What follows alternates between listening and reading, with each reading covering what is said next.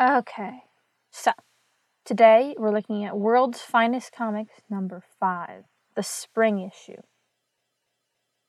On the cover we have Batman, Robin, and Superman, all standing and saluting while airplanes fly over their heads. Then we pull out a little bit and we see that they're actually on a movie screen with a light from off frame illuminating them. And beneath them there's a huge audience of people, a full-packed theater. I would definitely go. The comic promises us 96 thrilling pages full of Superman, Batman and Robin, Sandman, Zatara, and Red, White, and Blue, who I did learn are actually comic book characters. Their comic is about an army guy, a navy guy, and like an air force guy, although I'm not exactly sure what they do. The inside cover shows us a man we've never seen before, but he looks very relaxed. He's on the side of the lake and he's fishing. He's got his fishing pole and his shoes off, and it looks like he's eating canned peaches. He's also throwing a gun into the water, which makes sense because the title of this comic is Crime Takes a Holiday. In the background, we see Batman and Robin in a little rowboat, looking very contemplative. So, the comic starts out with Big John Waller, a notorious gambling house owner, receiving a strange message.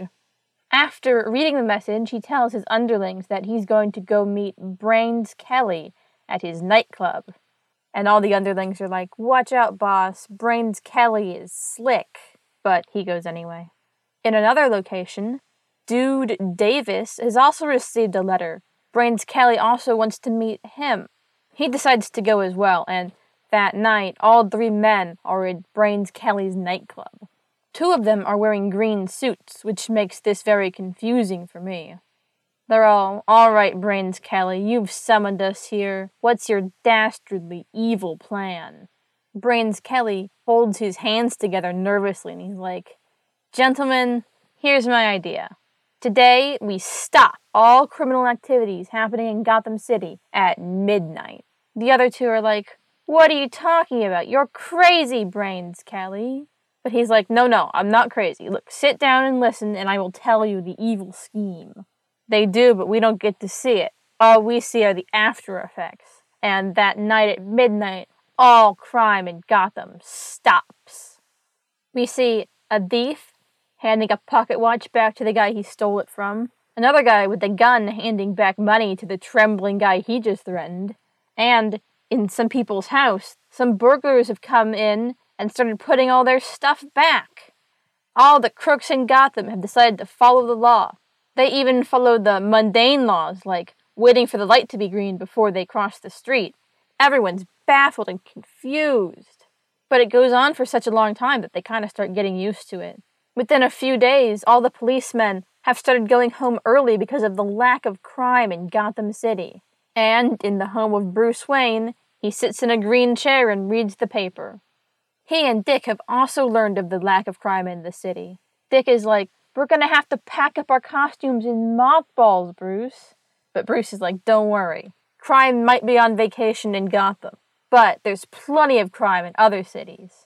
And to demonstrate, the comic shows us lots of other crimes in other cities. In Detroit, a man in a yellow suit, Scar Ryan, is running away from police with a bag of money and a gun. In Chicago, men in checkered masks are pulling some guy out of a silver transporting truck. And in St. Louis, some men with blue bags over their heads are trying to break into a safe at a fur shop. Yeah, Batman, while crime is on break in your city, you should come and tour the country. You have fans everywhere, you know. And Batman might as well leave the city because crime is truly on break. And you know what? All the criminals are doing better for it. A bunch of them have become legitimate business owners. They're saying hello to people on the streets. One guy's opened a diamond shop where he has more diamonds than he ever stole in his entire career. Another guy has opened a gym to keep fit, as all respectable citizens should want to do. One day at the home of Bruce Wayne, Dick Grayson is so bored that he suggests that they actually do leave the city, like for real, and tackle some out-of-town gangs. But Bruce isn't buying this crime holiday thing. In fact, he buys it so little that he's made a plan to lure the criminals out He says, if crime is banned in Gotham, then I'm just gonna have to go commit a crime and see what happens. Later that night, a disguised Bruce Wayne climbs a rope to get into one of Big John's gambling houses. And a few minutes later, a man in a brown coat steps into Big John's gambling den holding a gun. He's all, stick 'em up, gents. The men inside are like, a robber? He can't be here. Crime is on holiday. But the man in the brown coat, who's actually Bruce Wayne, doesn't care. He's all, shell out your dough, punks. And then they start to fight. Bruce pulls out his gun and he shoots the first guy he sees in the face. But it turns out that it's not a real gun, it's just a water pistol. Yeah, like any of us thought Bruce would carry a real gun. Then he starts beating them up in earnest with his fists. It takes a couple panels, but eventually they capture him, although the comic lets us know that if he'd actually been using his Batman strength, there's no way they would have captured him. He let himself deliberately be captured. Now, he might have broken into their gambling den and tried to steal all their money, but criminals have solidarity, so when he's shown to Big John is just like, wow, he tried to kill us all with a water pistol? That's so cool. We should use him for our crime jobs. And Bruce thinks to himself, yeah, this is exactly what I wanted. My plan is working. He introduces himself as the Gold Coast Kid, and Big John tells him that he can't do any crime in Gotham if he's going to work for them. But Big John does need a guy like him to pull a job outside of the city. Bruce Wayne, the Gold Coast Kid, is like, sure, if I get money, I'll do any job for you. And then he thinks to himself, I'm in with the gang. Just a few hours later, the Gold Coast Kid and all the criminals are sat down at a restaurant laughing about how daring Gold Coast Kid was to try to kill Big John with a water pistol. In fact, one of them says, I bet this kid could tackle Batman himself. Then another one's like, Batman? We don't have to worry about Batman anymore. And Big John goes, yeah, we tricked him with this crime holiday we're supposed to be doing. They all leave, but the Gold Coast Kid decides to stay a little longer and finish his tea. At least that's what he tells the thugs, but actually he calls Robin. He says, I'm in with the Big John gang and we're gonna go pull a job in Philadelphia. Tell the police. Ha! We're slowly narrowing down the location of Gotham City. It's probably like within an hour or two of Philadelphia. Bruce gets in the car with the rest of the thugs and they drive off to the Curtis Silk Warehouse, where they plan to steal all the silk. Before they go in, they'll stop and put on disguises. One of them disguises himself as Carrot Top McGraw of the Quaker City Mob. Another one disguises himself as Trigger Burns, who I know we have heard about before in this comic, but I'm not sure if we've seen him. A third guy puts on the checkered coat of Killer Dykes, which he is always seen in. Now that their disguises are sorted, they're ready to rob the fur warehouse. The Gold Coast Kid trails along behind them, finally figuring out what they're doing. He's like, they haven't actually been going straight. They've just been pulling jobs in distant cities and disguising themselves as different mobs. The in-disguise crooks stop outside the silk warehouse and light a fire. They're going on about how they're going to make it look like a Quaker City gang job. They fan all the smoke from the fire under the door, and a few minutes later, a guard comes rushing out. He's like, fire, fire. Then he runs into Carrot Top McGraw. And Carrot Top McGraw, who's actually some thug in disguise, is like, yeah, we're the Quaker City Mob, and we smoked you out, dope. Now that the night guard is taken out, the silk warehouse is all theirs. They can go in and steal as much silk as they like. At least that's what they think. But they've only been in there a few minutes before Robin and a bunch of police officers come bursting in. They immediately start hitting people with batons. The Gold Coast Kid, secretly Bruce Wayne, secretly Batman, is taken out early and goes and hides in a corner, where, without alerting the thugs, he can surreptitiously switch into his Batman costume. He comes out of the shadows and he's like, I told Robin we'd have to put our costumes away in mothballs. Guess that I was wrong. Bruce, Dick told you that. You don't have any idea what you're doing. You're just trying to be funny. Relatable. Batman starts beating up all the thugs. Robin and the police officers help too. In the finishing move, Batman takes a giant spool of silk off the wall. Kind of looks like an understuffed bobbin. And rolls it at some of the thugs. Almost all of them get rolled up in the bobbin, but when the last one escapes, Batman's like, "Don't go after him. We need to follow him back." Just as quickly as the Gold Coast Kid turned into Batman, Batman turns back into the Gold Coast Kid, and he goes back to Gotham. Once he's there, he goes back to Big John's place of residence, and he's like, "I have returned, but I am injured." One of the guys there tells him to go visit the doctor. Just a few seconds later, Batman bursts out of the doctor's office.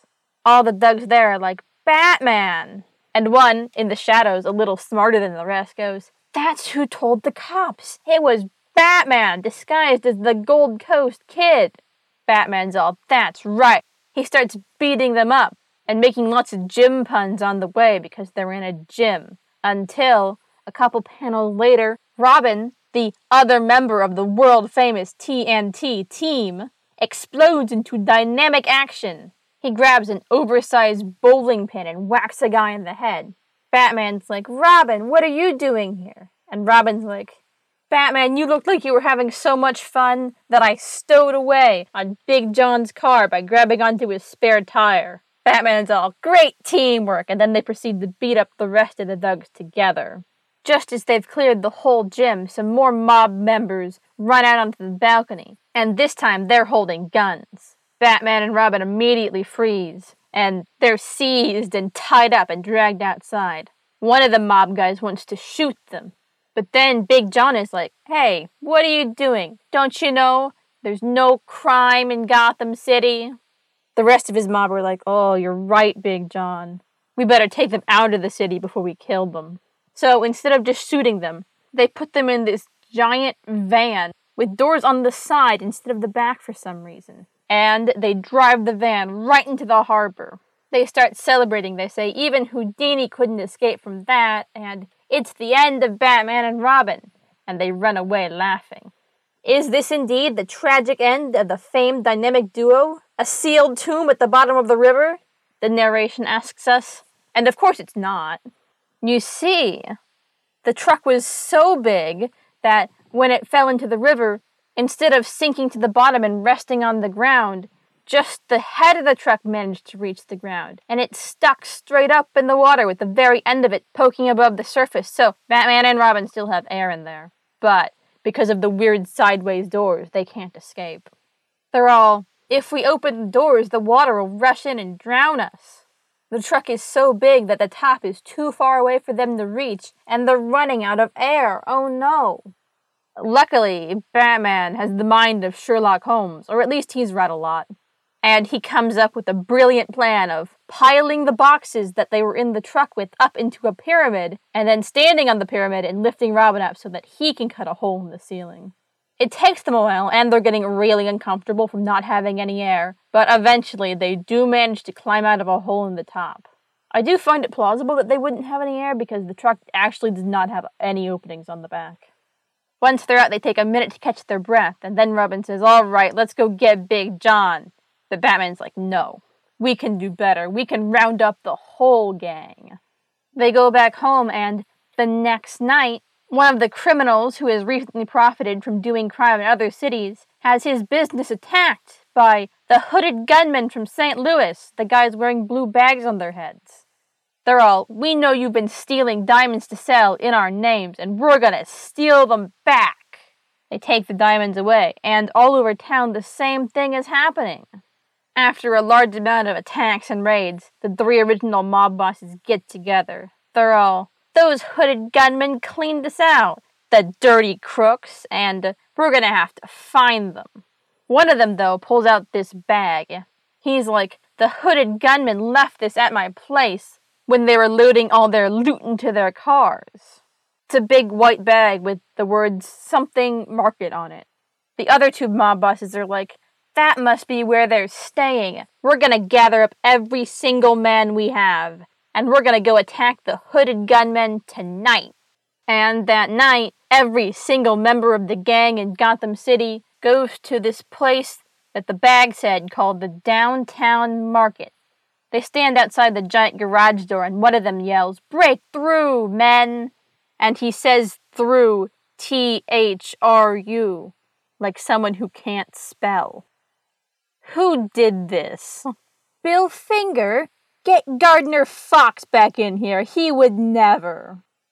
The thugs break through the barn doors and into the warehouse, where they find not the hooded gunmen, but Batman and Robin and a team of police.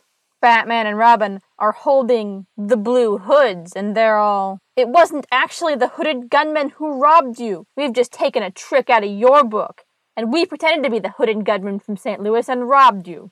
All the thugs are like, "Oh no, we're trapped." And Batman and Robin start attacking them, this time with a bunch of things they find around the warehouse. Batman throws watermelons. Robin throws cans of tomato soup. You must really hate these guys, Robin. Batman smashes a tomato in one of their faces. He must hate them more. Robin stuffs a triangle of cheese down one guy's mouth. Batman tries to drown two in the pickle barrel. And Robin stuffs a dead fish in the mouth of Mr. Kelly. Soon, all the thugs are defeated and crime is no longer on holiday in Gotham City. But, Batman says, crime will take a true holiday now because all the crooks have been put in prison. And we end off with a small panel that does not say Bob Kane, but says, "The End." Now, this was weird to me because Bob Kane always signs off, and he always signs off in the second to last panel, not the last panel, like this "The End" panel. So I went and looked it up, and this is actually not drawn by Bob Kane, first one. How tragic. I hope he'll be back next time. The end.